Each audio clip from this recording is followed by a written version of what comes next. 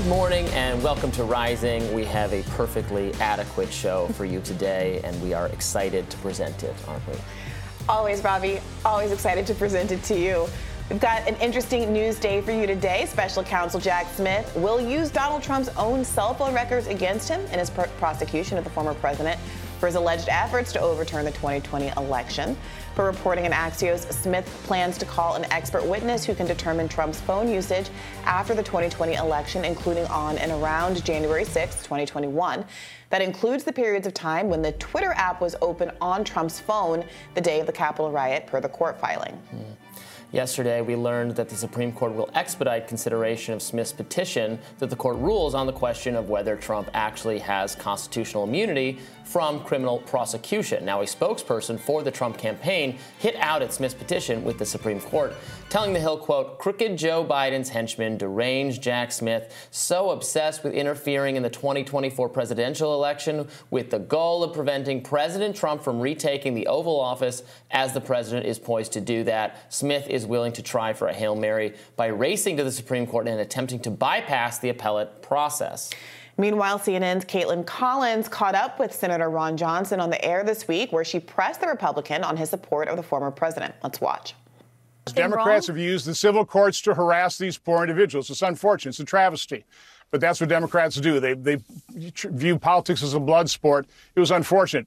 These folks did nothing different than what many Democrats have done in many states throughout our history. Senator. I mean, there were multiple slates of fake electors, including in your home state. They're acknowledging that they were playing a role in trying to improperly overturn the election. That's what they said. They got themselves out of a nuisance lawsuit. They agreed to settle a nuisance lawsuit that never should have been brought. So you think it's fine that someone... Lawsuit. It's a travesty of justice. You think it's fine that someone who tried to overturn a legitimate election is still on a board Democrat that electors helps have done that certifies. Repeatedly. Democrats have done the same thing. In Wisconsin, never tried to there's criminalize been fake slates of electors? No, it's happened in different states. I didn't come prepared to give you the exact states, but it's happened repeatedly. All right, there's a couple of things going on there. Let's take maybe just the last one since it's fresh. This idea that what Donald Trump has done is par for the course for what any number of candidates have done, saying that they believe the election results need to be examined for fraud or any other kind of malpractice. That's the analogy Republicans have been making throughout. I think Caitlin Collins did a capable-ish job there of saying, well, actually, there's a distinction here. Are you actually alleging that other presidents or politicos in the history of the United States of America have ever gone this far to try to implement a fraud scheme to submit a fake slate of electors to to Congress? And I didn't find that answer particularly satisfactory. What do you think? Yeah, look, it is true that Trump's team went a lot further down this rabbit hole than again, Senator Johnson didn't give specific examples of the kinds of things he's referring to, but that they went pretty far. Their efforts were also unlikely to succeed and very clumsy and have resulted in numerous criminal charges for which a lot of them are, pleading guilty to avoid serious jail time. So it was not exactly the, 24 or Homeland or Mission Impossible sort of plot to overthrow the government. And it is true that many Democratic officials and mainstream media voices have complained constantly about the election being unfair or illegitimate when Trump won in 2016. Now, Trump, again, I'm not saying it's a total equivalency, but I think it does strike some people on the conservative side as a bit rich that this has become the most serious offense for which could be leveled at you, election denier, after we heard Hillary Clinton and all her supporters say that Donald Trump is an illegitimate president because of Russia. Yeah, I will say that the phrasing election denier is not doing what the Democrats wanted to do. And the crime here is much more specific than that. And the crime, I would argue, just from an optics perspective, they should have been focused on since January 6th is not, the vague election denial or even the encouraged a riot argument, which of course implicates free speech. It is the multi-week fraud to submit a fake slate of electors to try to circumvent the political will of the people in various states across the United States of America. And that's the point at which he started to prevaricate when Caitlin Collins started to press him a little bit. And that is that has to do with what we opened the segment with, Jack Smith getting these phone records that seem to me, I think it's hard exactly to tell. So he's reviewed the phone records. He's going to have an expert witness who has some technological expertise, I guess, in what the cell phone data shows in terms of Trump's movements, day of, time after, and then maybe during those ensuing weeks. But I think it's a bit hard to tell exactly what's going on here. But I think what they're trying to say is, because other people had access to Trump's phone, maybe the tweet about Mike Pence on the day of January 6th was actually written by someone else and not Trump. Or maybe it was written by Trump, but this expert is going to be able to, I guess, offer testimony that, we know Trump does, 6 laps around his living room or something, and that's where the text came from, or that's where the tweet came from, so we know that was Trump, that kind of thing, which to me seems like not focusing necessarily on the most compelling part, as you were saying, of this whole indictment against Trump, but I will have to wait and see, so we're just speculating. I haven't seen much reporting on how they expect to use these phone records against Donald Trump. The indictment was specific to say that this is not about things that he said on 1/6. This isn't a speech case. I think they were very self-aware that that was the critique they were going to get for bringing these charges, and they went out of their way to say this isn't about his statements on that day. If you were trying to make a case about incitement, I could see maybe why you would want these records. I could see having an interest in the records to see, is there going to be a defense where he argues that he tried to prevent the riot from happening, that he made calls in an effort to, bring down the temperature or to coordinate with Capitol Police or do things to try to prevent it escalating on the way that it did. I think that could be exculpatory, at least rhetorically for him, and maybe these calls can help prove the counter case. But none of it seems to go to the core of the crime here, which is the conspiracy in the weeks leading up to 1/6 to submit the fake slate of electors. They're going to say that at this time, you received a call or a text from Mark Meadows or from Sean Hannity or Laura Ingraham or whoever or your son or people who are saying, hey, it's getting really bad, you got to do something, you should do something about this looks so bad for us, and you didn't do it, and he didn't do anything about it. That's what they're going to demonstrate by showing when his fingers were literally on the buttons, which is not, right, as you're saying, is not really what's at stake here, is not really the thrust of his failure to do more on Jet. You can not think he should be president because of that. You can think that's a moral failing. But again, that is his speech. That is his speech-related choices. And they've not charged him with incitement because it would be laughable to try to do so. Right. This should be about the actions that his associates took to submit a fake slate of electors. And I don't know that they're laser focused on that because of the January 6th, January 6th, that obsession that exists in the media and in a lot of people who hate Donald Trump. Well, look, of course, everything is political. Everything that all the parties are doing is political. And when you look at moments like this and what the phone records could potentially prove, that does highlight the extent to which this might be a political case that's being made here to create bad optics around a presidential candidate, so that you can argue, here's a guy who obviously didn't respect our institutions. Here's a guy who, in his last moments of leading the country, in the last days of leading the country, didn't do what he could to keep these sacred institutions safe. There are people, institutionalists, who care about those kind of arguments, and maybe that's what this groundwork here is all about. It is also worth just mentioning the last piece of this is the special counsel trying to keep these court dates on track to get a resolution of this before the election by skipping over the appellate process and going and try to get the Supreme Court to weigh in on whether or not he has presidential immunity here. This is apparently a very unprecedented practice. We'll see if it actually gets taken up by the Supreme Court. Of course, a lower court held that he did not have the extensive immunity that he was hoping for. So we'll definitely stay tuned on that one and keep you apprised of any updates. Yeah, for sure. More Rising right after this.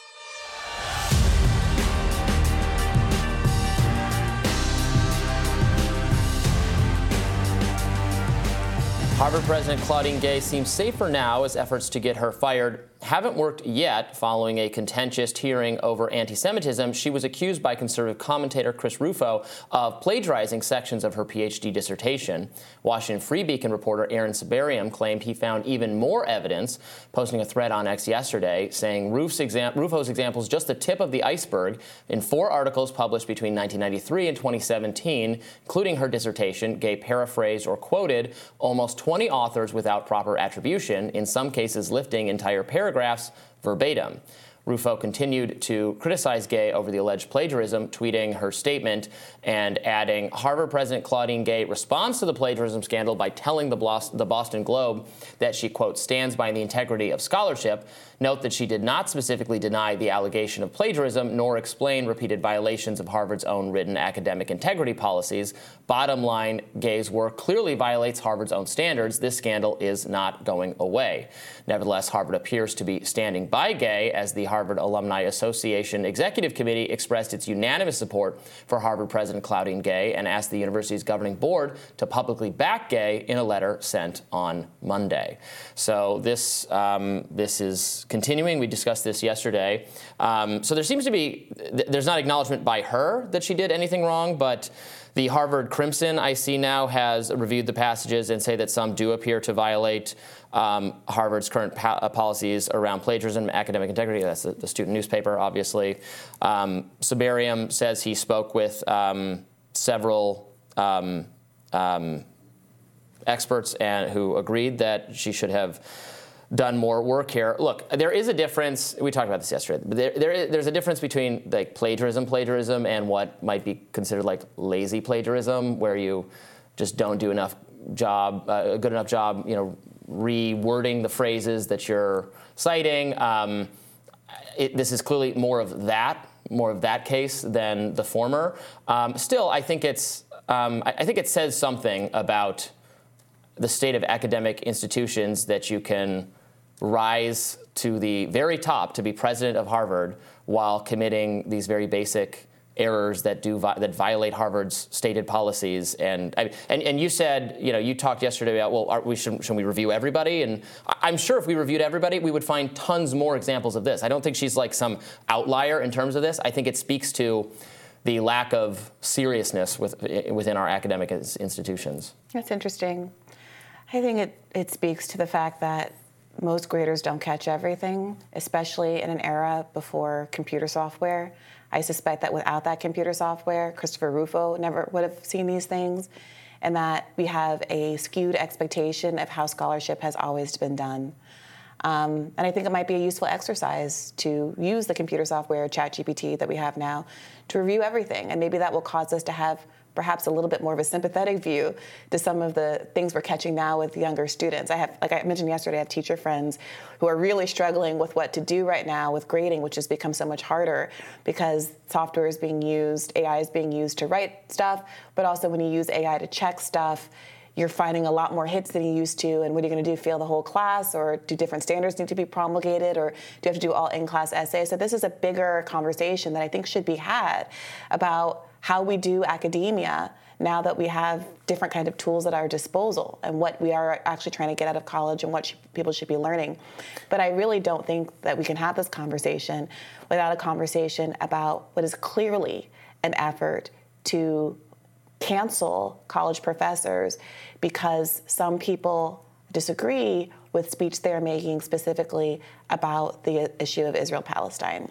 Well, but wait a minute. I mean, we're really not talking in this conversation even about the content. I mean, what she's being flagged for has nothing to do with Israel-Palestine and the speech in question. Indeed. And yet, Christopher Rufo has made a decision to investigate her specific thesis for pretty obvious stated reasons.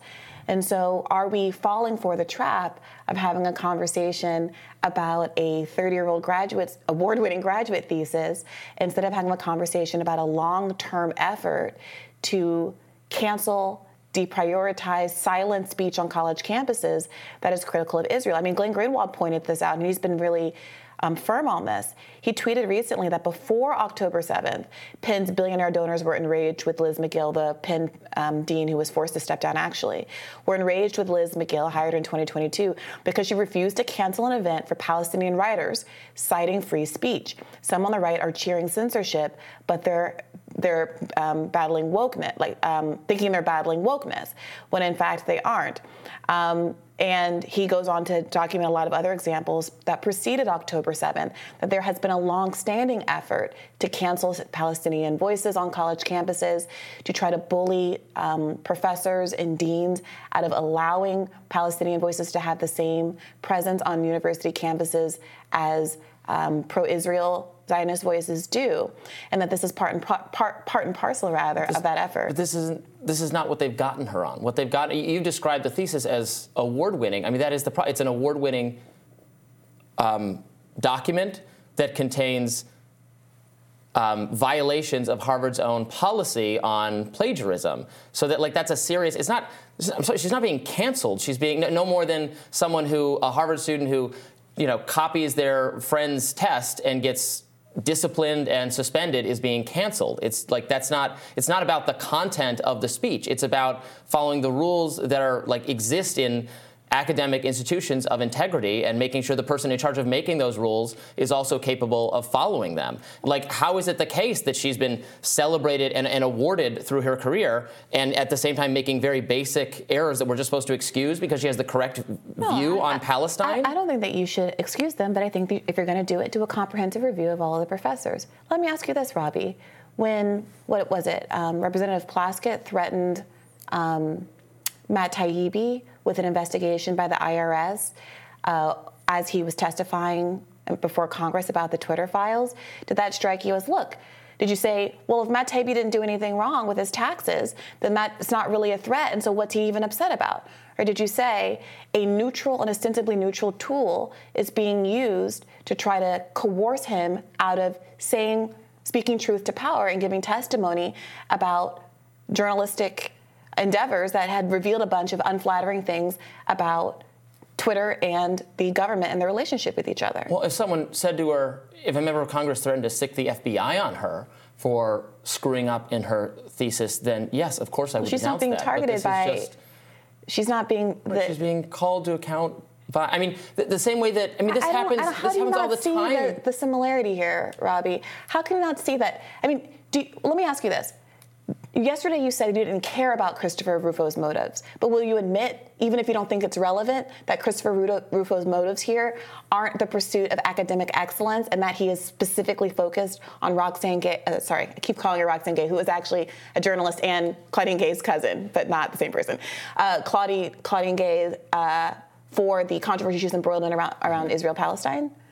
I mean, he's a conservative political activist and writer, so I know what he's trying to. He's very open. He speaks openly about targeting the institutions of the left, educational institutions. Mm-hmm. That's something that that's his political project, and I've clashed with him or criticized him in the past when I think he's wrong, but this doesn't appear to be one of those cases. He's identified correct examples of plagiarism in the same way that And this happens to conservatives all the time. This that CNN, the K-File guy who goes and has dug up Republican and conservative commentators, their books, their dissertations, and found examples of plagiarism in them. I don't remember any tears being shed for that project.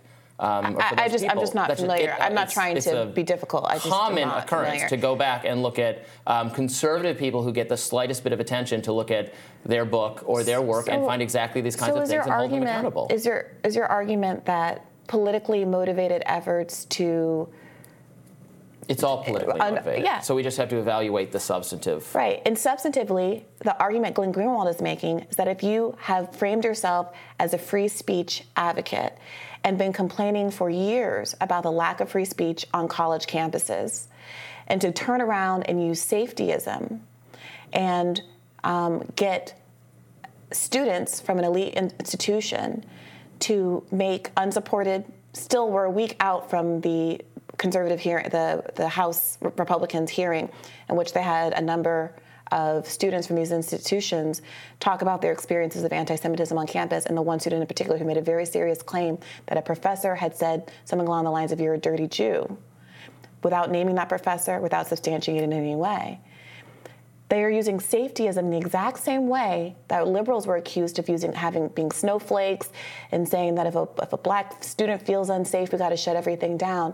I fail to see how that's any different. And it seems obvious to me that Christopher Rufo is using that exact same script that was looked down upon when it was described as wokeness to try to censor speech on college campuses. And just because the other side did it too is not a reason for people with integrity who say they actually care about speech to think that this behavior is okay. I do care about free speech, and I agree with you generally on what you're saying. I just don't think this is an example of that at all. So you think that it's just a coincidence that in the middle of a national... No, I don't think it's... No, I know that it's not a coincidence. I understand that he has political motives. So but what he has uncovered is legitimate, and it would be legit. I mean, they said, Harvard Corporation said they're going to correct it because it's not... It should not be done that way. So what was it done in service of?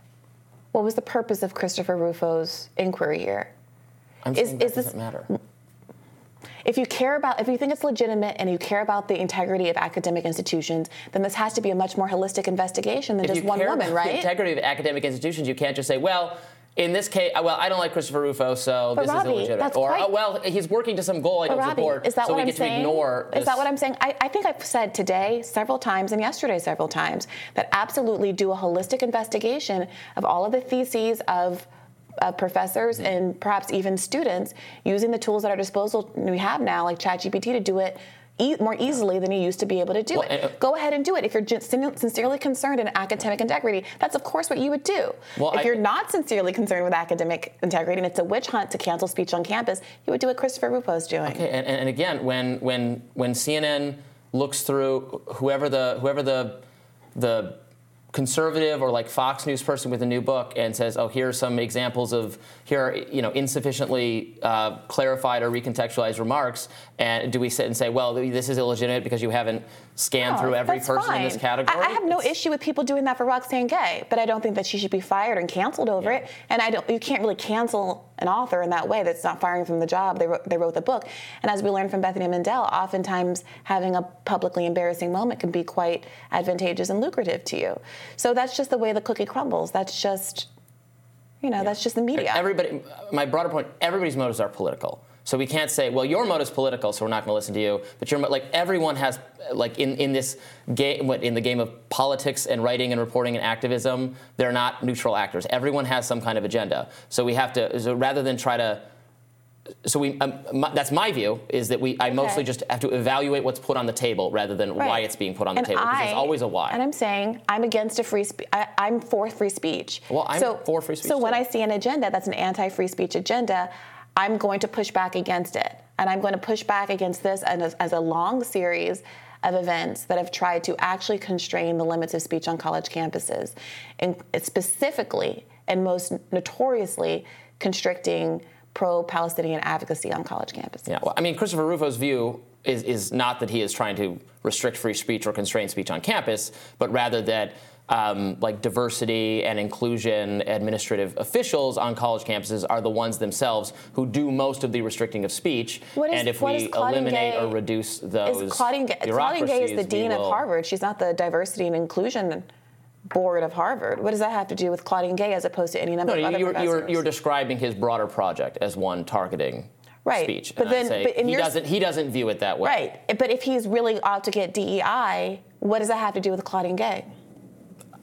What it has to do with it is here are examples of her committing lazy plagiarism that are not acceptable for the president of the organization. What does that have to do with DEI? Why not go after everyone if you think it's an academic issue, or go after the DEI programs for some specific policy you don't like?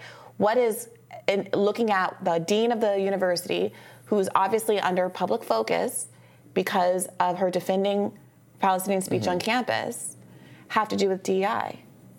Is it because she's black? No, it's because she's a broader, she's the head administrative figure, and Rufo-type people are dissatisfied with administrative leaders who have allowed this bloat of DEI to fester, which has been used to target speech for the safetyism reasons that you were citing. No, it's not because she's black. It's because her award-winning dissertation contains violations of Harvard's own policy on these things as according to the Crimson and according to Harvard. She's an economist. What does her economic thesis have to do with DEI? And if there being errors in that thesis have to do with DEI? Nothing. We're just holding someone who violated Harvard's policy accountable. All right. I think she is viewed as a supporter of DEI efforts on Harvard and other places. As opposed to any number of other professors? No, not as opposed to other, in addition to. Then, so why not investigate? Why not look at Harvard is a representative case as the most influential and elite institution. She's a prominent person at this very elite academic and educational institution that conservatives have grievances with. So she's being targeted, and there's a legitimate... That's why she's being targeted? You're saying she's being targeted because she's black. I'm saying she's being targeted because she was just hoisted up in front of Congress and asked, why won't you condemn genocide? Why won't you condemn genocide with a bunch of other presidents? And now there's been a national effort to get them kicked out of their jobs. The other two weren't black. I know. Yeah, and the one who's, I mean, the white one of the white women has lost her job. Yeah, and the other two haven't been targeted by Christopher Rufo as having academic integrity Maybe he issues. looked through their dissertations and didn't find obvious examples of plagiarism. I would love to know more about that. Like I said, I support a comprehensive evaluation of whether academic integrity standards are being upheld at U.S. universities. Does Christopher Rufo, or is he using this as a cudgel to advance the kind of speech that he thinks is appropriate on college campuses and cancel and suppress the kind of speech that he does not think is appropriate on college campuses? Well, I guess we're not disagreeing. What's good for the goose is good for the gander. We can investigate every administrative figure's dissertations and academic work for inconsistencies and violation of policies and punish them accordingly. Don't threaten me with a good time. That sounds wonderful. I'm sure Christopher Let's get Rufo going. will be right on that starting with Alan Dershowitz. All right. Rising right after this.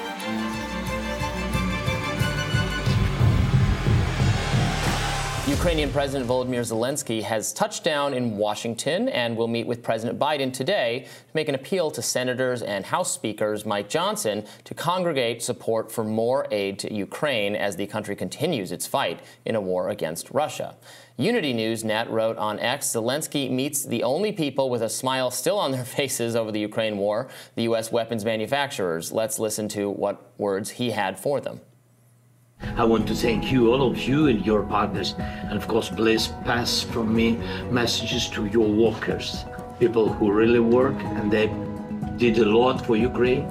Just as we are facing to this war, as unprovoked war, and we understand that without such people, companies, and such workers, and we really couldn't manage and save our land. An incredible use of aspirational music to underscore a plea to the defense industry to give you more money without any articulation of how it's in, one, Americans' interest, or two, in the long-term interest of Ukraine, given that, of course, it's in the middle of a battle, hopefully more toward the end of a battle with a nuclear power that America will not commit, I hope, will not commit to engaging directly. Now, what's the strategy? What's the plan? Why is it that this time this level of aid is going to make a difference in turning the war in Ukraine's direction? Like, what is the long-term plan? They clearly don't have one, and now we know. We've read reports from U.S. intelligence officials who knew from the beginning that this was going to be a rough task in the first place to prevent Russia from taking these regions of Ukraine, that they want to be a part of Russia, that this was always going to be a fraught goal. The Ukrainian generals disagreed with U.S. strategy repeatedly and did their own thing. It might not have mattered at all, but here we are. We are in a place where this war does not seem winnable. It seems like it could go on. It seems like we could keep giving them money and they could keep putting up resistance and people could keep dying on both sides of the conflict. Or we can admit that, frankly, the Ukraine's existence as a country, as a people, even Zelensky's government are not actually at risk here from everything we can tell, that this is a territorial dispute about part of Ukraine. This is not a march across Europe. This is not the beginnings of World War III, unless we choose to make it the beginnings of World War III, which is not, taking agency or action away from Russia. Russia should not have done this. Vladimir Putin is an autocrat. You know, if something could be done about that without severe consequences, that we would. But one thing, but it's just not reality. It's just not reality. The reality is he's going to remain in power, and we have to contend with him. I think the tragedy is misleading Ukraine in a way that caused it to avoid diplomatic resolution earlier in a way that could have saved a lot of lost lives and lost infrastructure and lost everything in the country. If you're going to end up at the exact same place today that you could have ended up 2 years ago when there was a deal on the table that was thwarted by the U.S. and the U.K., then you cannot look at the generous aid that the U.S. has been giving to Ukraine as aid. It feels like a blood money payoff to throw Ukrainian bodies at an American problem, which is weakening Russia, instead of coming to the solution that many people in Ukraine, including ethnic Russians, would have preferred, which is a diplomatic negotiation. Now, we should remember that Congress, from a Reuters story today, has approved more than $110 billion for Ukraine since Russia's invasion in February of 2022. $110 billion for Ukraine, but notably no new funds since Republicans took over the House from Democrats in January. That is a pretty significant and notable shift. And for those Democrats who say that foreign policy doesn't drive politics, and who would say that no one is really interested in stopping aid to Ukraine, that we're all united behind Ukraine, that this is not going to be a political sore spot for Joe Biden in the general election, should pay close attention to that clear black and white difference that people are seeing in terms of money going out the door if a Republican controls the House versus if Democrats control the House. It's hard to argue with those numbers. Yeah, I mean, Republicans made this a big priority. It was clear that conservatives felt differently from conservative voters, and frankly, probably a lot of independent voters and left voters as well, that there was a constituency for a different policy on Ukraine than what the elites in both parties, really a lot of marching in lockstep on the Democratic side, with a small number of Congress members who felt differently, but, you know, who got shamed into rescinding that letter. Remember that? Mm-hmm. Mildly asking, what's the strategy? Is this going to go on forever? Is this really a good idea? And they got, you know, they got attacked by Democrats for that, by other Democrats. On the Republican side, the interventionist voices have kind of risen up and forced the party to contend with that, even though Mitch McConnell hates it. He's all for giving as much funding to Ukraine for as long as possible, but he has to contend with a lot of people in the House and the Senate side who don't feel that way. Yeah, let's take a look at a pitch from J.D. Vance and how the spending priorities of the country are being framed by some of these more, I don't want to call them isolationists because that's a negative. Right, non-interventionist Republicans. Let's take a look.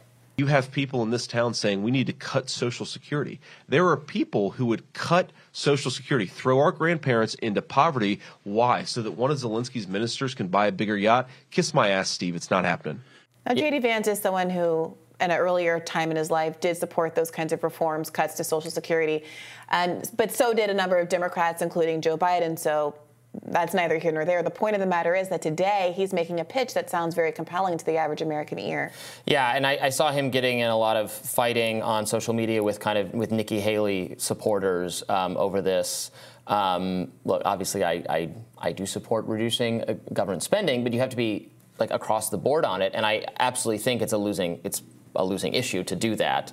And it's doubly losing if you say you want to cut the benefits Americans are getting and give more benefits to people overseas, is the most losing position of all, which is the position, unfortunately, many Republican elites and people like Nikki Haley find themselves in when they talk fiscal, policies that I support on the domestic for getting our house in order, not overspending, that kind of thing. But then that goes out the window when we talk about defense, the defense budget. It's never enough. It's whatever the government needs, and it's totally inconsistent. And people, Americans, feel that that dissonance, and it makes them, I think, not trust that Republicans have any kind of standards when it comes to Republicans complain about the debt, they complain about government spending, then they take over and they don't do a thing about it. It's the quintessential boy who cried wolf issue. You're saying this is existential, the amount of debt we have, that it's unsustainable, that it's at the root of so many of our economic problems, and then you do nothing to, not only do you do nothing to fix it, you make it worse by overspending on defense. Yeah, and it should not go remarked upon how the audience that was sought out, the defense industry, is exactly the only community that is really thriving and flourishing as a consequence of this ongoing conflict. As we reported over the summer, that defense stocks flourished after the Russian invasion of Ukraine. There's been additional reporting about how politicians' profit is soaring. This is from Newsweek, as military stocks soar since the Hamas-Israel conflict started. And again, the real winners in these equations are the defense industry and the politicians who, for some reason, are still allowed to trade and profit from their stocks. More Rising right after this.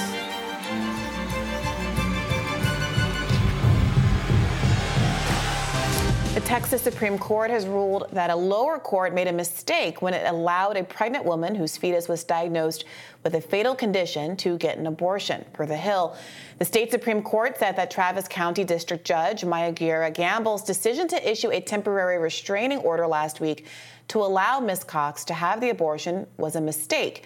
Gamble's decision on Cox's medical emergency was put on hold by the Texas State Attorney General, Ken Paxton, who asked the state Supreme Court to intervene in the matter. The Supreme Court temporarily blocked the lower court's ruling on Friday. Cox's fetus was diagnosed with trisomy 18, a chromosomal anomaly that leads to miscarriage, stillbirth, or the death of the infant within hours, days, or weeks after birth, and can cause fertility issues with women in the future. Pro-abortion political figures and advocacy groups were quick to criticize Paxton and the Texas Supreme Court for their actions against Cox. Former presidential and Senate hopeful Beto O'Rourke posted a video on X of Texas Supreme Court Justice John Devine pushing his pro-life bona fides, which had gotten him arrested. Let's take a look. And ladies and gentlemen, I want to submit to you that before I ever got in politics, my convictions were forged in the crucibles of the pro-life movement. I ran into a bunch of crazy Catholics, and they talked me into rescuing at abortion clinics. And I rescued in Santa Austin and Corpus Christi and was arrested 37 times. Now, isn't it an irony that today I stand before you as one who could very well win the Texas Supreme Court? This story in Texas plays against a backdrop of increasing reticence amongst GOP candidates to push for hard abortion bans. NBC News reports Republican candidates in states that will determine control of the U.S. Senate next year have quietly shifted their stances on abortion rights in an attempt to combat Democrat success running on this issue. In key 2024 battleground states, some GOP Senate hopefuls have subtly begun to place more emphasis on situations in which abortion should be legal, while others have made clear they oppose a federal ban on the procedure. So this case has been really taking the country by storm, particularly because it is teeing up a lot of the issues that pro-life folks are concerned about when they see these more extreme abortion laws spreading across the country. Pro-choice folks, you mean? Sorry? Did you say pro-life folks? I don't know. People who support the right to choose. Right. So Ms. Cox, the woman in question here, is the mother of 2 children. She says she wants a big family. This was a wanted pregnancy. She went to the emergency room and to the doctor a number of times because of cramping and other symptoms that indicated there might be something wrong with the pregnancy. At some point in consultation with her doctor, the doctor advised, did the chromosomal test, found out that the fetus had trisomy 18, which in all but very, very rare cases results in the baby dying shortly after death. In a very, very, very small percentage of cases, I think only 10% of cases live beyond the first year. And in very anomalous cases, I think they can live to being a teenager with a whole host of health problems. So given that this woman wanted a large family and that there can be risks to carrying the child to term, to your ability to get pregnant in the future, the doctor recommended that she abort this baby. The lower court agreed that she should have permission to do so, even though she was at 20 weeks. And Bill Paxton pursued this case and successfully prohibited her from being able to get an abortion. Now, she has since left the state to get medical care, but this is raising some additional questions about whether or not we're going to see laws that Republicans have been flirting with that would also criminalize travel to other states or restrict people's ability to do even that. Yeah, I mean, I don't have much in the way of disagreement with you here on this. Even most pro-life people talk about medical exception, health of the mother exception. This isn't even, I mean, this is a component of that, but it's really, it seems like a fairly helpless case, one that should not be again, most pro-life people, I don't think necessarily would want this prohibited at all. In fact, this is exactly the kind of exception they think should be in the laws they support. So why the Texas Attorney General would be interfering here to cause more attention to the exact scenario that Democrats will bring more people into the fold by publicizing and saying this is what Republicans will do if they have their way, if they get to write our abortion laws. This is the kind of thing. This is the kind of a policy they want to prevent, situation they want to prevent.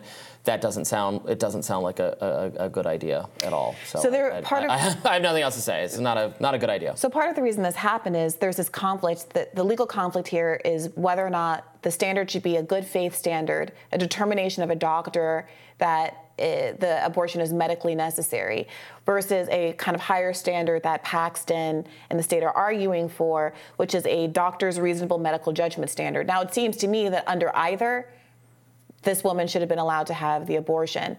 But what the state of Texas, where, to be clear, I don't know if we said this, there's an abortion ban in Texas. You are not allowed to have abortion at any point in Texas. The good faith without these exceptions for not litigating. There's an abortion ban cutoff in Texas. Okay, I don't know what the state of the law is. Texas is the largest state in which there's an abortion ban, is my understanding. Okay. So they're saying that if you allow for a good faith determination, then that opens the floodgates. The doctors can say that in my good faith medical judgment, this abortion should be allowed. And on and on and on. So they want it to be a higher standard. And it's worth noting that if a doctor performs an illegal abortion in Texas, they can face up to 99 years in prison and fines of at least $100,000. That's all reporting from the at least $100,000. Yeah, that's reporting from the New York Times. So these are the stakes for not just women in Texas, but also doctors in Texas who might come afoul of these court determinations as to whether or not their judgment was reasonable and therefore within the law. I just looked up. It's a 6-week ban. It's a 6-week ban? Yeah. Okay.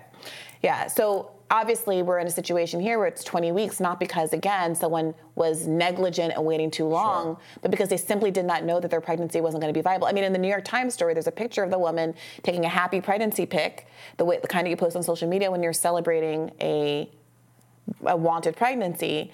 And here you have a literal medical condition that's being precluded from the state. When we're talking about state actors getting between a woman and her doctor in these kind of intimate medical decisions and substituting their judgment for the judgment of medical practitioners, this is exactly that kind of case.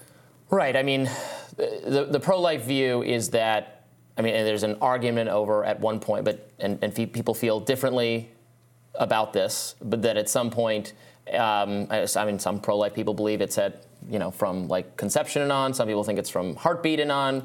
At some point, there is what you are carrying, the fetus you're carrying, is essentially indistinguishable from a baby. In some cases, they want the standard to be viability outside. There's all these different reasons people come up with for why this should be the cutoff. It should be 6 weeks, or it should be 10 weeks, or it should be 12 weeks, or it should be 20 weeks. There shouldn't be one at all. But this, it doesn't really apply in this case if it is the case that this was a genome defect that is not going to be a healthy, viable entity at all. I don't think most people want the government to really get involved. Right, but as we've seen in many policy areas in the United States of America, what most people want has absolutely no bearing on what Congress is willing to do. And obviously, certain conservatives have really made their bread and butter over being perceived as really zealous on this issue. I mean, we saw the clip from Bill Paxton bragging about how he made his bones pursuing exactly these kinds of I don't know, I would characterize them as rights, but interfering with these kinds of rights. And so there is this tension within the Republican Party, obviously, where there's an acknowledgement that this is a political non-starter.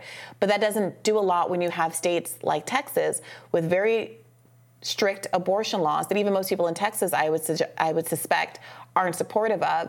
But if a particular politician in a particular district can get political traction off of it, you can still see it having an effect going into effect. Republicans can save themselves from the situation by saying that, Texas can do what Texas wants. Texas is a red state, and if voters don't like what the policy is, they can reject the political figures who did it. And California is its own state, and Florida is its own state, and Michigan's its own state, and there should not be a national abortion policy, which was the Republican position, even among very pro-life political figures, was that we let the states decide. Do not have one policy at the national level. And then some people, like Lindsey Graham, for some reason, opened that can of worms, and now they have to keep taking stances on it, and it wasn't politically savvy to do that whatsoever. Yeah, and I do want to. I'm sorry that we're having this debate live. I'm reading that there was a trigger law that went into effect in Texas on August 25th of 2022, which bans all abortions bans abortion in all cases except to save the life of a mother. That seems to be what we're up against here. It was really quite strict, a true abortion ban. But to your point about traveling and making it a state-by-state issue, pro-choice advocates have always pointed out that while people of means are able to travel to other states more easily, it's basically a tax on lower-income women to basically require them to do interstate travel in order to get basic medical care. Is that the country you want to live in?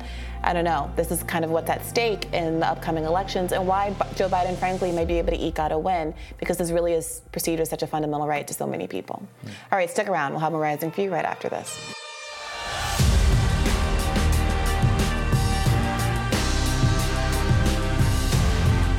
Good day to be Donald Trump if you believe the latest poll numbers. A new poll from NBC News and the Des Moines Register found the former president leads his closest competitors, Florida Governor Ron DeSantis, in crucial Iowa by 32 points. Former South Carolina Governor Nikki Haley trailing by 35 points, while businessman Vivek Ramaswamy sits in single digits at 5%. Trump is also sitting pretty in battleground states, Georgia and Michigan. Trump leads President Biden in the Peach State by 5 points among likely voters.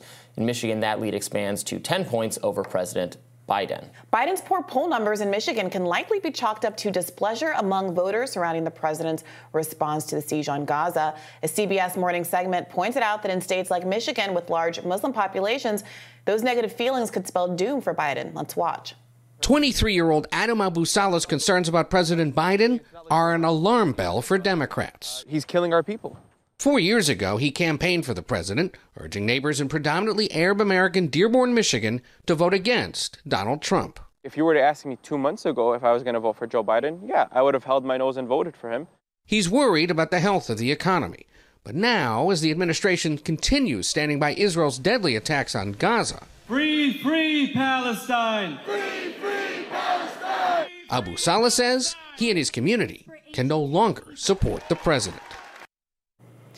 Compounding Biden's issues, a new Reuters Ipsos poll suggests that third-party candidate RFK Jr. could sap more votes from Biden than Trump and give the former president the boost he needs to finish across the finish line first.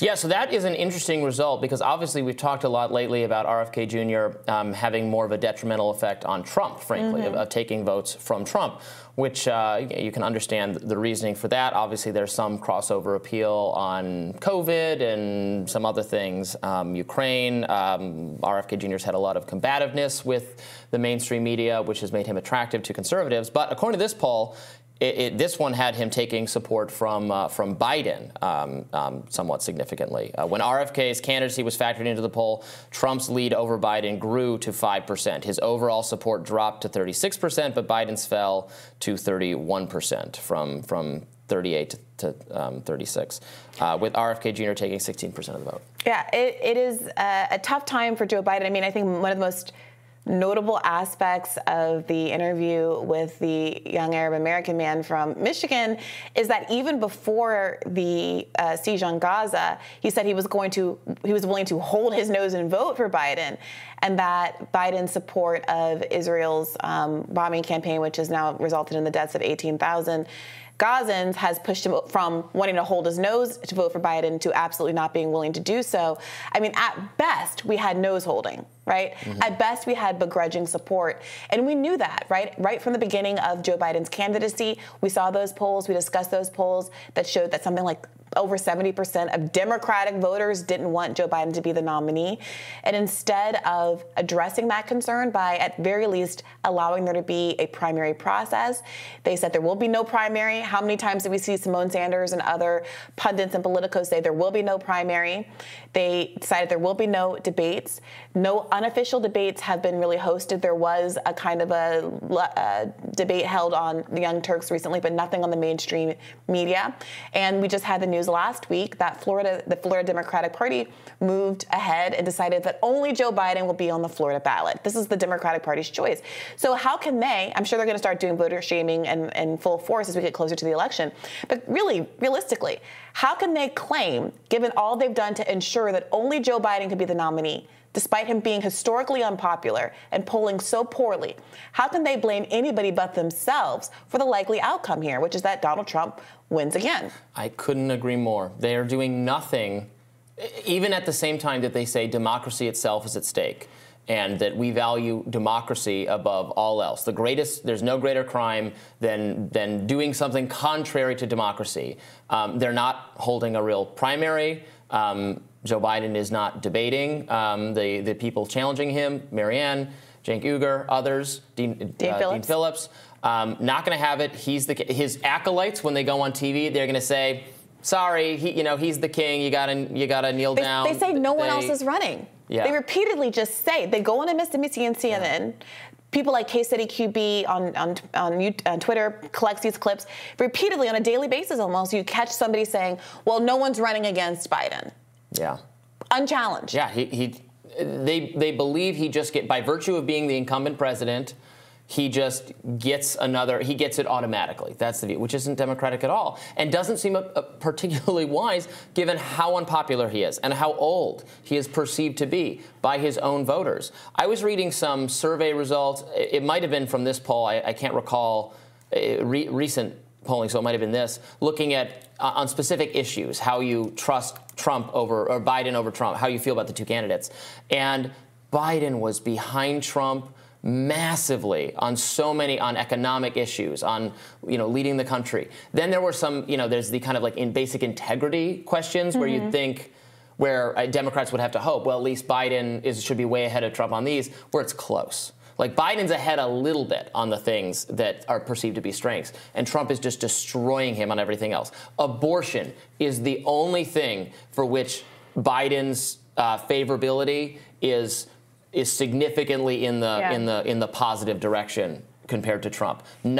Some other things are close, and then on the the major fundamental questions that people are going to be going to the polls over inflation, over the economic situation, over who you trust to run the country. Yeah. People are picking Trump because Biden seems so old to them. Yeah. Spot on. Nothing to add to that. I would just also pick up on the beginning part of our read where we talked about Trump's lead on the Republican candidates here. It is notable that while there's still, of course, a very large gap, the lead that he has over DeSantis and the lead that he has over Nikki Haley is very close, suggesting not a lot of daylight between those two candidates. DeSantis was discussed as the fait accompli from the beginning of this thing, and he has managed to just lose every time that he does a debate and is exposed to the public, where Haley is the only one, I mentioned this I think earlier last week, who is consistently gaining. Now, we haven't had a lot in the way of new polls since the last debate, but again, this was one of those moments where, the pundit class says, Ramaswamy is drawing a lot of attention, Haley is flailing, but that doesn't seem to be bearing out in terms of the actual poll. So I do wonder what that means for her. I don't think it's likely that it means that she'll be sitting in the White House in the Oval Office. Whether or not it means she becomes a more appealing vice presidential pick, you are skeptical about that for reasons that I think are legitimate. But it's interesting to keep watching what comes of the Haley surge.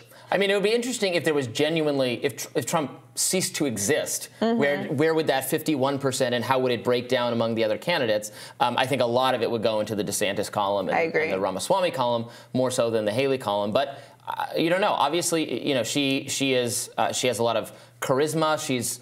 I think she's normal sounding, frankly, especially for non-Republicans, don't seem spooked by her, which, look, is an asset. Again, it's not pleasing enough to a lot of Republican primary voters, but I've said this before, and I'm sure I'll say it many times over again.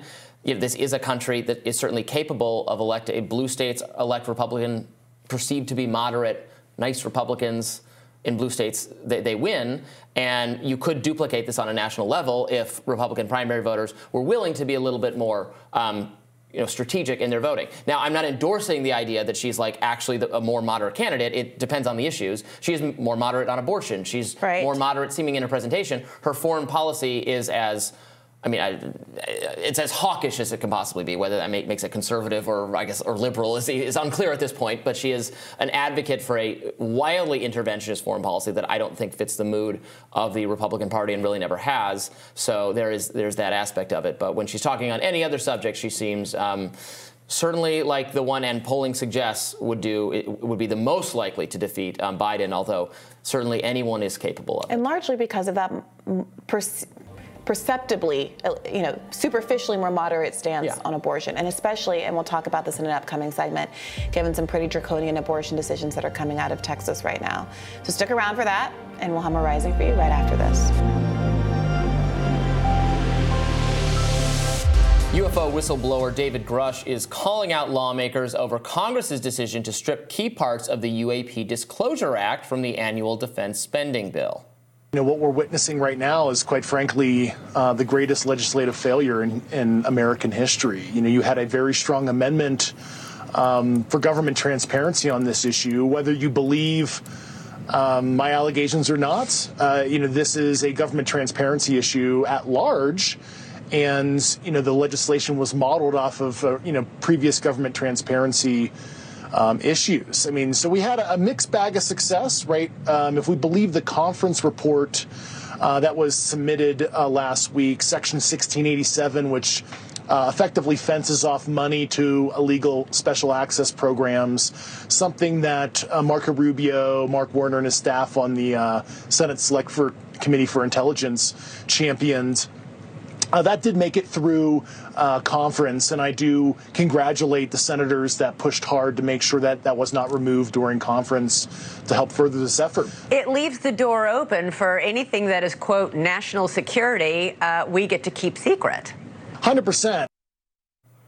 Later in the interview, Grush had a message for his skeptics, including a bombshell about what he himself might know personally. People who saw your big interview that aired here on News Nation and who watched your congressional testimony, people who might not buy everything you're saying, who are skeptics, have said over and over again, he has no firsthand knowledge. He is just telling what someone else told him or telling what he read. How do you respond to people who say, because you don't have any firsthand knowledge, maybe we shouldn't believe you?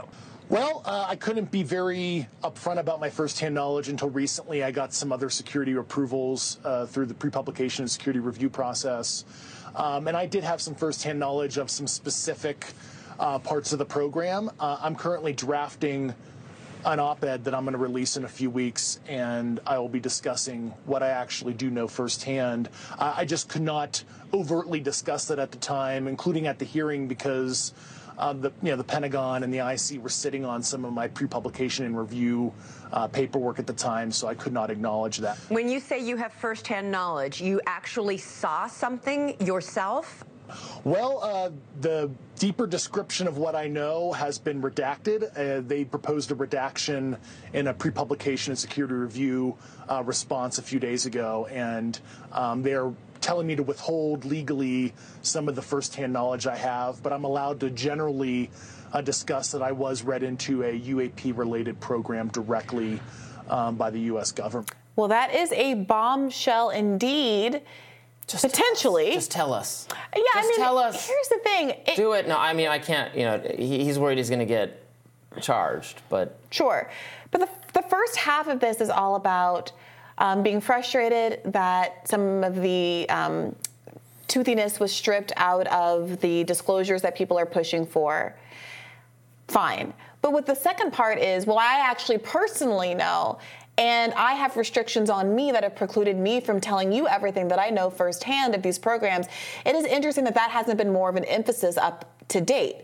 As you've been advocating for disclosures more broadly because somebody in the government knows information, but not to be like, well, just free me and let me speak my truth, to not have revealed that he's under those kind of restrictions and that he does in fact have personal knowledge, and to this point, I do think is going to strike some of his skeptics as generating more skepticism. You know, if someone with some knowledge of some things wanted to just, mail them to some reporter's apartments with full guarantee that certain reporters would go to jail if it came to it, rather than reveal who gave them that information.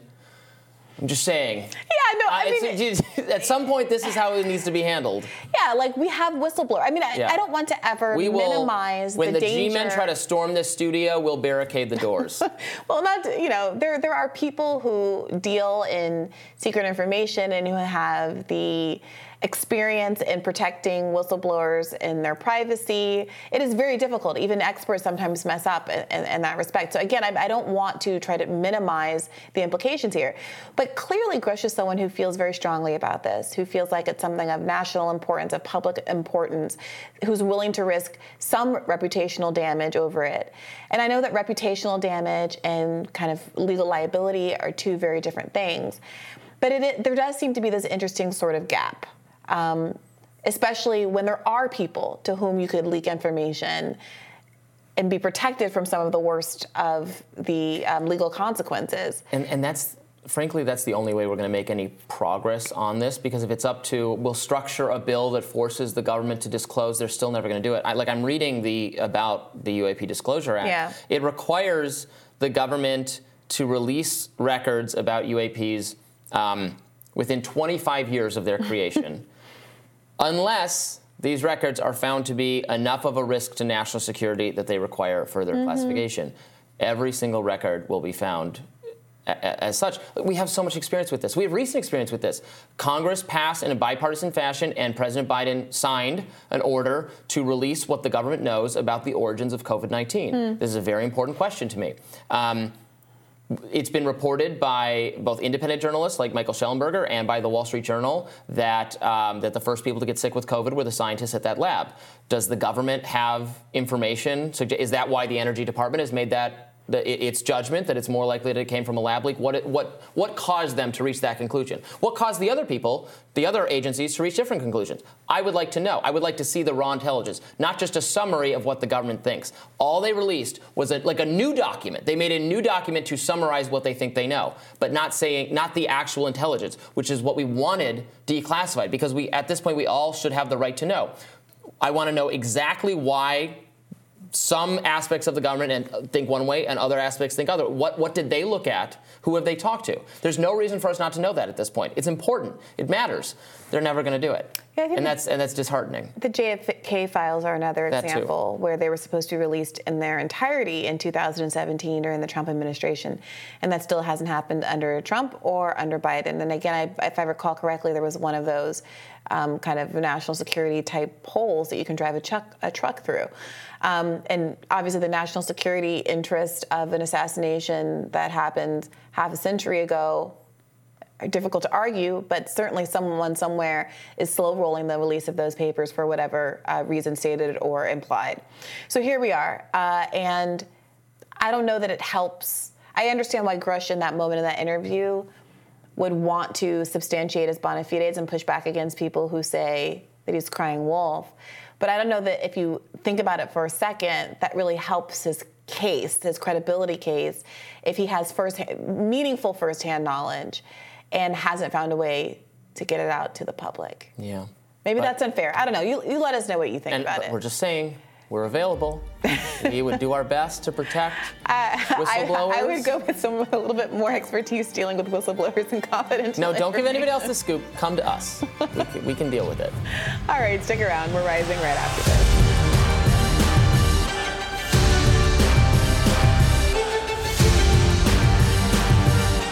Well, you heard it here first, folks. Tucker Carlson has officially announced the new Tucker Carlson Network streaming service. They told you the guys torching Wendy's in 2020 were mostly peaceful. They said that masks worked. They told you the vax was safe. They tried to convince you that Russia blew up its own pipeline. The corporate media lied too much, and it killed them. We're driving to see Julian Assange. Believe me when I tell you. Wait. I should be boycotting Bud Light. Fantastic job. Thank you. That was amazing. Now, if you're a fan of Tucker but not willing to cough up an extra $9 a month in this economy, don't fret. For now, you can still catch Carlson's interviews on Twitter, on X. In fact, a new episode with Kid Rock aired yesterday under the new Tucker Carlson Network name, where he asked the country star about his personal relationship with Donald Trump. Let's watch. Trump. You've seen Trump a lot recently. How's he doing? Toughest son of a bitch on the earth. I tell you, he's doing great. It's incredible. He's we just got to indicted spend some 4 time times. with him. Yeah. But you seem to be having more fun than anybody in that I was equation. having. You watch that video back, we're walking to the ring, and everyone's looking all tough, and you're like, you're like, this is the greatest day of my life. I loved it. That was so much fun. It was amazing. I love spending time with him, getting to know him, since he became president, the first few months, having dinner at the White House with him, and from there on, we've just really hit it off, and I can relate to him in a lot of ways as somebody who might speak out of turn a little bit, say what's on his mind. But, I think if you look at his track record and who he is as a whole, there's a lot more good there than anything. And I think people, I could go both ways. I always say with me, you can go on the internet and you can make me out to be some crazy wild party animal who just has his middle fingers in the air and doesn't care. Or you can be someone who's a single father who loves his family, loves his country, does a lot of philanthropy. It's all there for the taking. And, I try to see the good in people. I haven't always executed that correctly or, on spot. But, whatever it is, when I give it, it's 100% real. Well, so without betraying the details of your conversations, you've been with Trump a bunch of times since he got indicted and the world has kind of crashed in around him. How does he seem? Can't tell. Really? No.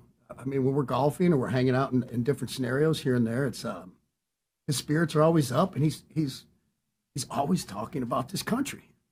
He's always talking about this country. My dad is a big Kid Rock fan, so. Michigan origins. I looked at the Tucker Carlson Network website. It's not just interviews with famous people or more entertainment personalities. There's a debate over aid to Israel that sounds like that'd be worth checking out for you/me/us/anyone. What do you think of his trailer? Do you think this is going to be on par for the content that we saw on Fox News, or do you think it's going to go in a different sort of direction? Yeah, I mean, he was questioning a lot of those same things when he was on Fox, the kind of scrutinizing shibboleths of mainstream media people. He raised a number of those. Some of those things we've examined on our own show on COVID and on foreign policy, dissenting from the orthodoxies of what you find elsewhere in the media. I will say this is all coming at a pretty terrible time for the mainstream media. Fox is still, Fox is corporate media, but I don't know if you consider it mainstream. It's conservative media. They're doing well. MSNBC looks to be doing okay. It's the most popular news show in America. Oh, right. Yeah. So I'm not disputing that label. It's not mainstream media. It's the most I didn't mainstream say that. media. We can label it however you want. If you can say it's mainstream media, that's fine. It's definitionally mainstream. Well, it's oppositional to the current regime in government. So was CNN not mainstream when Trump was in office? You could say it wasn't. I would say that it was. I would say that both are mainstream media. It doesn't matter. We can say whatever we want about it. CNN not doing well at all lately, even with what you'd think of as their bread and butter, like war coverage, frankly, their ability to have people on the ground in conflict zones. I think I last checked in on this middle of November, so a couple weeks ago now, and their primetime numbers are like a quarter of what Fox's are. Even, for Anderson Cooper, for Caitlin Collins, they're getting 250,000. No, Fox wins with 250,000. MSNBC 150,000. And CNN has an audience that's like a quarter of that. It's just nothing. Yeah, it's interesting because when Mehdi Hasan's show was canceled, some people argued that it was a ratings issue and not a content issue, not because he's one of the few Muslim hosts that had a pro-Palestinian, or, frankly, some people criticize him for not being pro-Palestinian enough, but who simply would talk about things like the ongoing occupation of Palestine or the death tolls or the humanitarian critiques that have been made by a number of humanitarian organizations and the like. And it does look like his numbers were not very good. The Post, relatively speaking, the Post reported that his show failed to garner more than 500,000 viewers on November 12th. It hit a low point with just 37,000 viewers in the key 25 to 54-year-old demographic and 411,000 totals, which was behind his rivals at Fox and CNN both, according to Nielsen. But I did see Hassan pointing out on Twitter how viral many of his clips do go, and that is true. On social media, on Twitter, on YouTube, I think his clips probably, this is not empirical, but seem to certainly outperform many of his peers. They're everywhere you look. And I do wonder if what we're seeing is something that Tucker has some insight into, which is that there are different kinds of viewers that aren't being captured by these Nielsen ratings. There are different patterns of consumption that increasingly younger people, which are the prime demographic at this point, are availing themselves of. And does the move to streaming, does the move to Twitter, does the move outside of some of these traditional avenues actually enable people to capture really big audiences in a way that aren't being translated by some of this data? Yeah, and it's hard to compare exactly who's sitting down in front of their couches watching TV. That's what counts a lot for advertisers. Compare that to streaming or compare it to YouTube and Rumble. But it's hard not to compare it on some level because even our numbers look pretty. Again, it's an apples to oranges comparisons. I'm not saying it's the same thing, but we had almost 1 million people watch a rising video yesterday in a 24-hour period. Again, it's not comparing the exact same thing, but we get that all the time. We hit 1 million a lot. Every couple of days, we're averaging closer and closer to that threshold. It's a lot of people watching. Yeah. That doesn't mean that they've watched every single second of the entire show all day. So it's not comparing the same thing, but it shows there's just neither massive is the interest. Nielsen's rating. Well, right. No, it's checking in at a point of time, right, and saying, are they watching right now? Right. Yeah. So it shows the massive appetite for content that is fresh and independent and a little contrarian and weird sometimes and out there, and that's what we try to deliver, that the mainstream, however you characterize them and whoever you put under that category, is failing to deliver. All right, well, do keep watching. Stick around. We'll have more Rising for you right after this.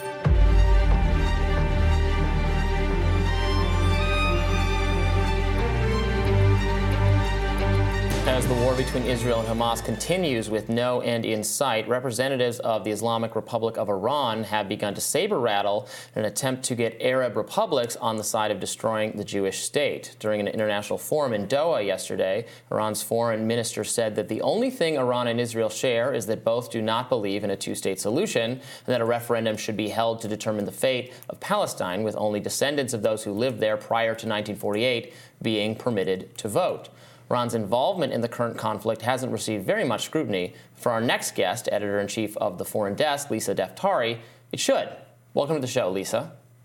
Thank you for having me.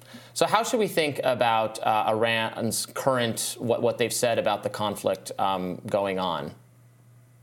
It's not just currently. It's for 44 years, ever since this regime came into power in Iran. Its mission has been to destroy the Middle East and the global community in terms of its instability, in terms of exporting terrorism, in terms of putting billions and billions of dollars annually into different terror proxies, including Hezbollah, Hamas, and the insurgencies in Syria, Iraq, and Yemen that we're seeing attacking U.S. assets. So when we're hearing more of this muscle flexing by Iran's regime, it only means one thing, that our foreign policy is weak and that they believe that they have the upper hand to continue making their threats, continue with their human rights abuses at home, continue with attacking our assets in the region, and of course continue with their support of terror proxies that are, again, contributing majorly to the instability of not just the region, but the world as a whole. It seems like the visual images of the atrocities happening in Gaza, the 18,000 people who have been killed in the last 2 months, the bulk of whom are women and children, the 10,000 estimated children that have been killed, the destruction of 80% of housing stock, et cetera, and the critique from the international community has actually had a significant effect on the public perception of Israel and Palestine, United States, such that demographic groups that once disproportionately favored Israel in this conflict are flipping the other way. If you believe that Iran are bad faith actors in all of this, what do you think should happen in Gaza that would not enable them to continue to say, well, look, there's a real humanitarian crisis going on here. The reason we should all be on side is to stop the humanitarian crisis that Israel is inflicting upon Gaza, as opposed to the framing that you offered, world domination, exporting terrorism, those kinds of things. Right. Great question. And I love the way that you set it up very well. Most people do not know all the nuances that you just referred to, but I will start with this. There are two wars currently going on. One is in the Middle East between Hamas and Israel. It is not the first time we have seen Hamas and Israel fight.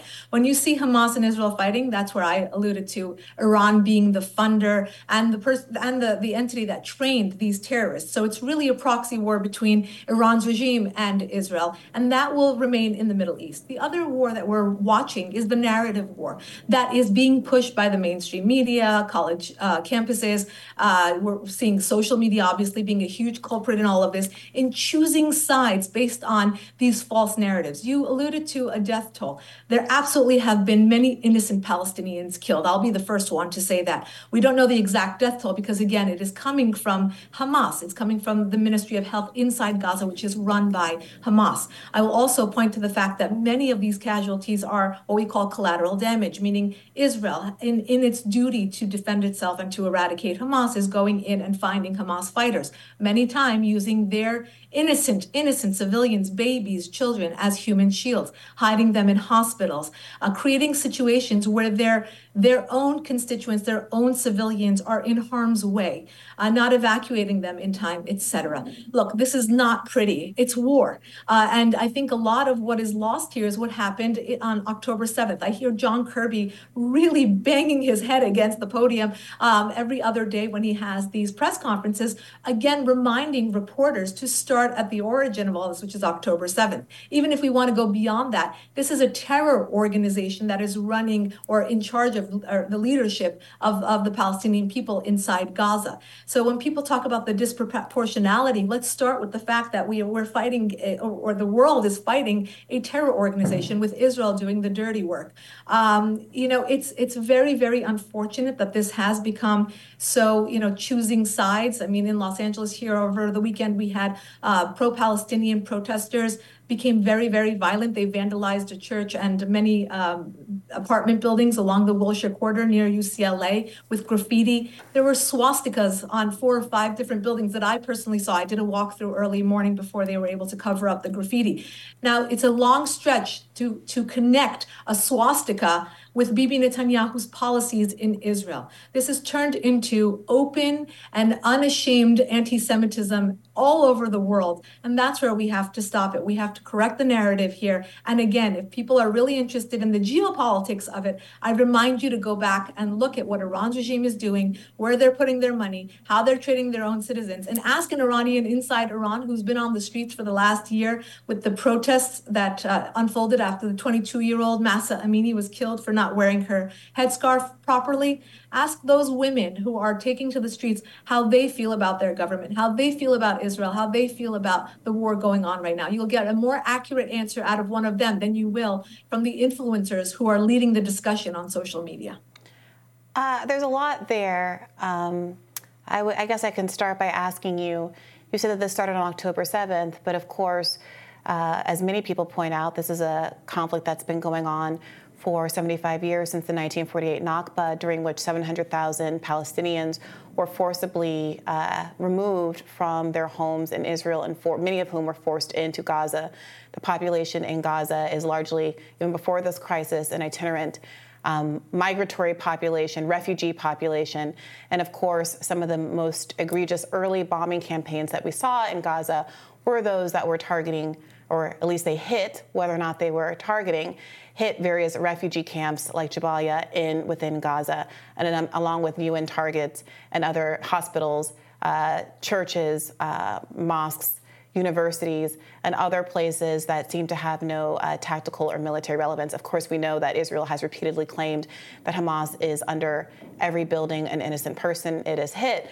But as we've just reported earlier this week on the show, An Israeli analysis, along with other international analysis, showed that Israel has been doing a worse job of avoiding civilians than any other conflict zone in the world in the last 20 years. The ratio of civilians that have been hit as compared to their own articulated stated targets has been wildly askew. That being the case, and given that this is rooted back in 1948, and the fundamental concern that is being raised by people in Palestine and much of the Arab world is the ongoing occupation of the people of Gaza and their inability to have their own sorry, state. I have to stop you right there because there are a few things you said that I didn't interrupt you, Ms. Lisa. I didn't interrupt you. On the same page.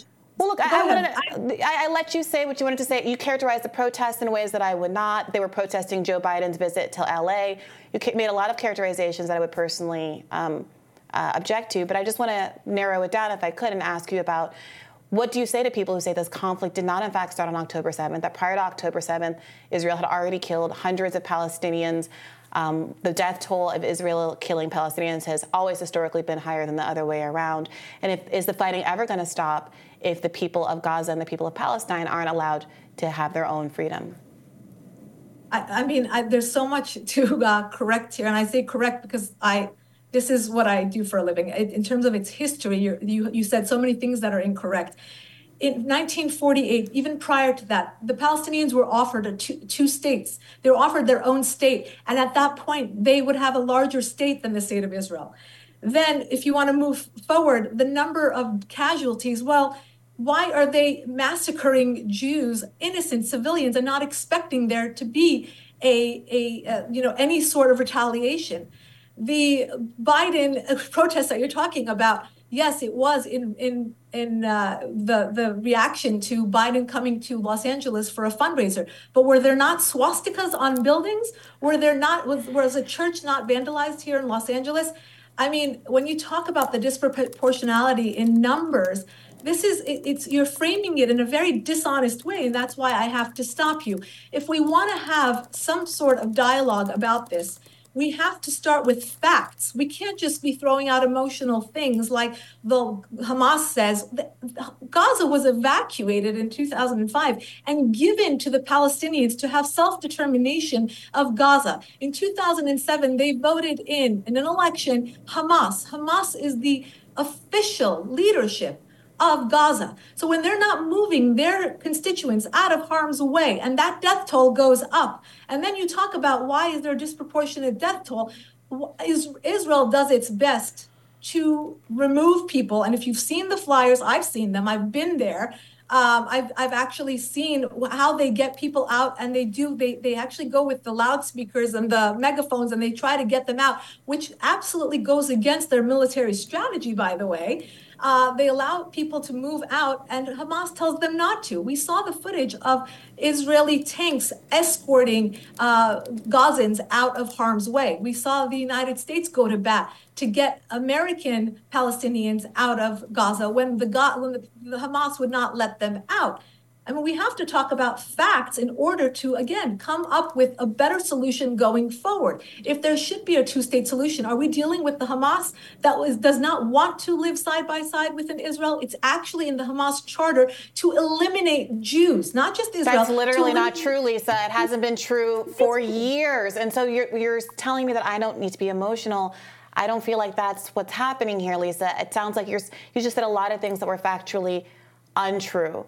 For one, I don't know if there were swastikas at that event, but I do know that there was recently. What do you mean? It's out there. It's not my opinion. Let me ask. Let me finish my thought. Like I've let you. I don't think anyone can dispute that. I just let you speak until you naturally finish. Okay. You're absolutely right. But I do know that there was just yesterday or the day before yesterday a scandal where in San Francisco someone alleged that someone wrote "Free Gaza, Kill Jews, Allah Akbar" on a wall. The Muslim community was outraged because Allah Akbar, A-L-L-A-H, is not Arabic and is not the phrase that was trying to be gotten across. It was clearly a framing attempt from someone who's not even familiar enough with the language to accurately even do a false flag. So with all of that going on, I would rather stick to the facts that we do know as opposed to what happened at a given rally where the overwhelming majority of people were simply protesting what the international community has now characterized as an ongoing genocide. And I just would like you to answer the fundamental question here. You say that Gazans had self-determination and that Israel very politely evacuated Gaza so that they could live there. But of course, as you well know, they're not allowed to have an airport. They're not allowed to come and go. Israel controls their access to water and electricity and the internet. You know that they were put on a calorie-restrictive diet so that they calculated how much people need to survive to be just above starving and allow that exact number of calories to come within Gaza. And that's the state that they were living under occupation up until October 7th and throughout. So the question is, do you expect that there will be an end to the fighting? Do you expect the Gazans to stop resisting their occupation if they never are allowed to have genuine self-determination? Says this. Listen, how many millions of dollars did this massacre on Israel cost Hamas? Why wasn't that money put into giving them more calories? Why are they spending all their money and resources on creating bombs and tunnels instead of using those pipes to give the Gazans clean water?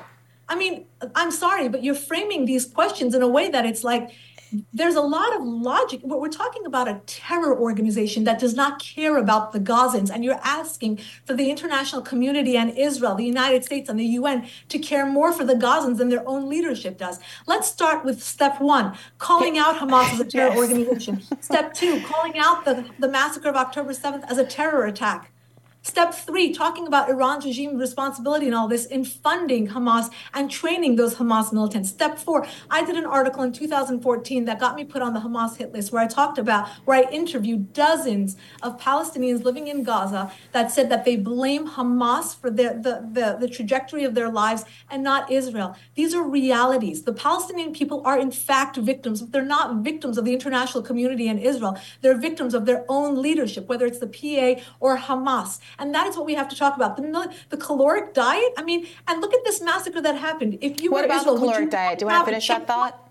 What about the caloric diet? Do you want to finish that thought? How do you justify keeping a population near starving? Listen, the Hamas needs to provide more for its citizens, doesn't need to spend millions of dollars. How should they do that? How Look should at all they the do that? humanitarian aid that went in. How much of that do you think lands in the Ma'am, are you aware hand? that there's a blockade on Gaza? Hand. Ma'am, are you aware that there's a blockade on Gaza? Gazans aren't even allowed to fish off the coast of their own land because of the Israeli blockade. This is absolutely is absolutely not true. It's not true.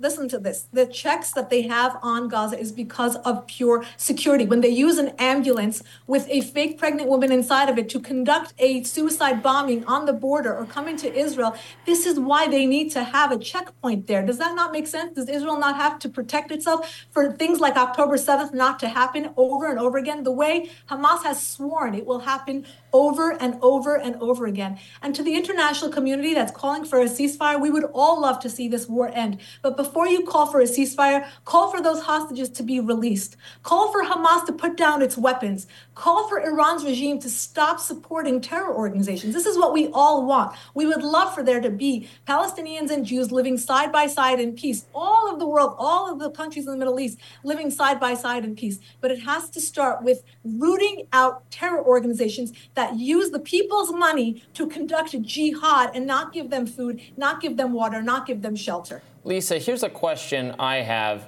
What if in the course of rooting out Hamas, as Israel is doing now, there are so many civilian casualties that we create more Hamas fighters in the future, relatives of the people who died, Hamas becomes a more esteemed organization because of all the death and destruction, and Israel actually makes its security problem worse. That's the fear I have. Sure, that's absolutely, I mean, look, what you're saying could be true, but what's the alternative? For Israel to sit back and say, well, try again, or maybe, and the fact that they're letting 3 terrorists out of prison for every 1 civilian hostage that they get back. That's not true. At a certain point, it becomes absolutely true. I don't understand where you guys are getting your talking points from. This is absolutely true. Ma'am, the idea that every statement that is not uncritically supportive of Israel in every respect, including the ongoing genocide in Gaza, is a talking point or somehow being a mouth point for Hamas is a way to silence the discourse around this really important issue. So, look, we appreciate you coming and speaking your piece on the show today. Thank you for joining us. Thank you. Thank you.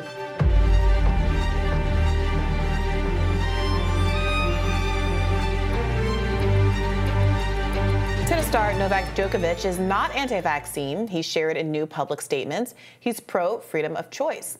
The athlete is speaking out after he was deported from Australia last year over his refusal to take the COVID-19 vaccine. Here he is on CBS's 60 Minutes over the weekend. Djokovic found controversy of a larger scale in early 2022. Unvaccinated, he got an exemption to play the Australian Open at a time when the country was coming out of a long COVID lockdown.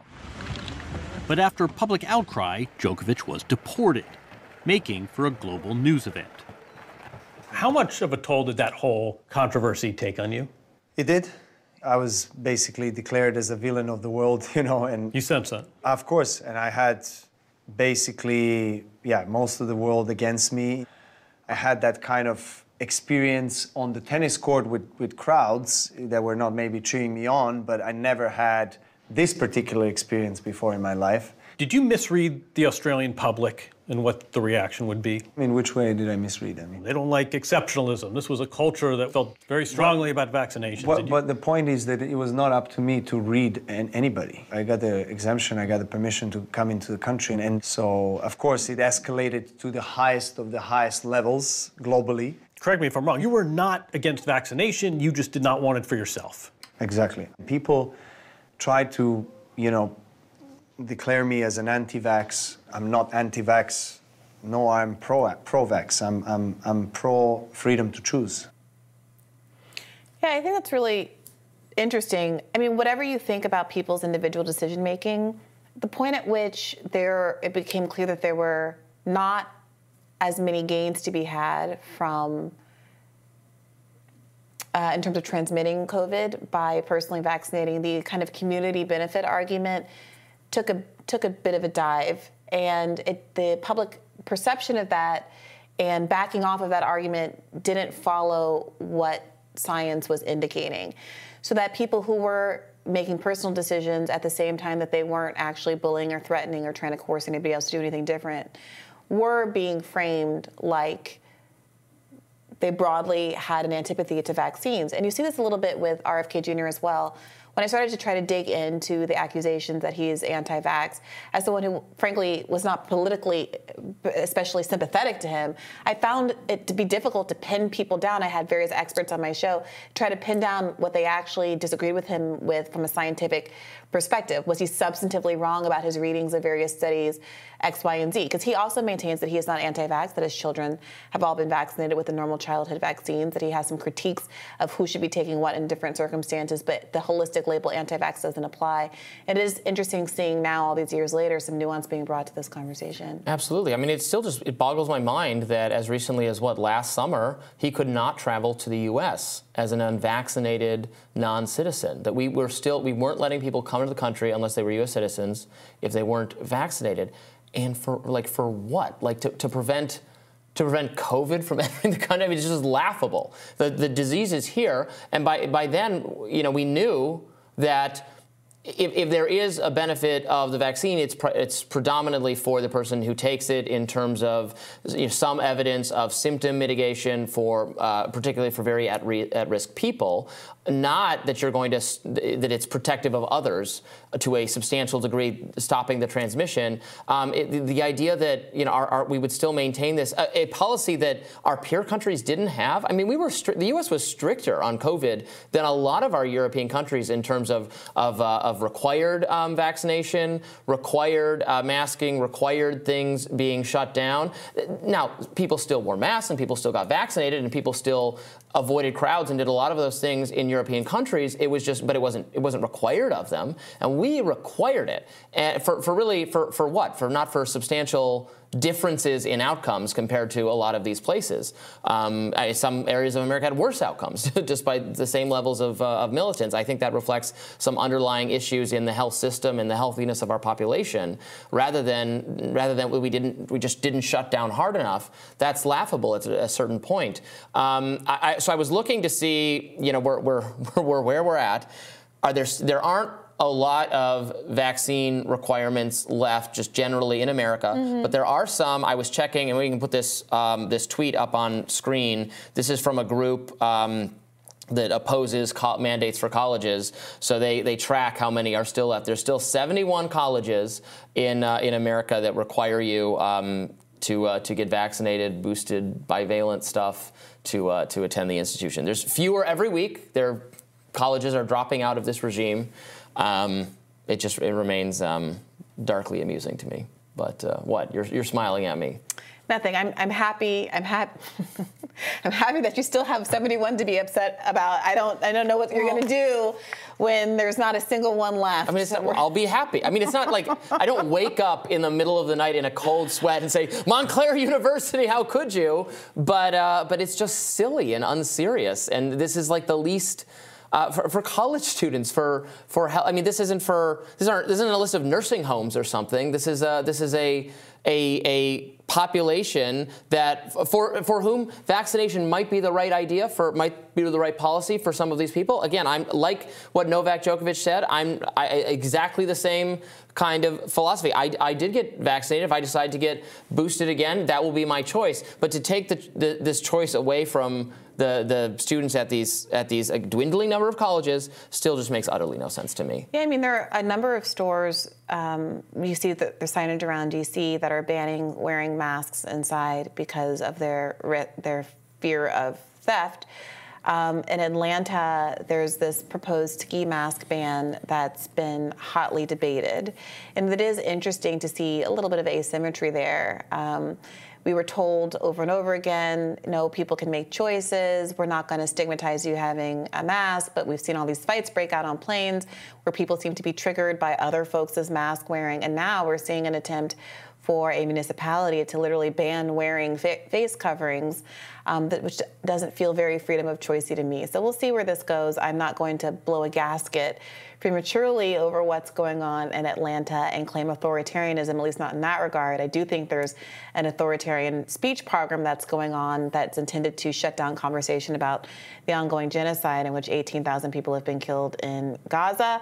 But that's where my focus is, less so on these things. But it is interesting to see on 60 Minutes, of all places, a substantial tone shift, it seems, about how COVID-era policies manifested. I think it's not. I think the vaccine mandates in particular, the extent to which we went down that rabbit hole is not going to be remembered as U.S. policymakers' finest moment. So. Yeah. I mean, I think the worst parts were people whose financial livelihood were implicated by it, people who were fired over it and things like that. For sure, which happened to a lot of people.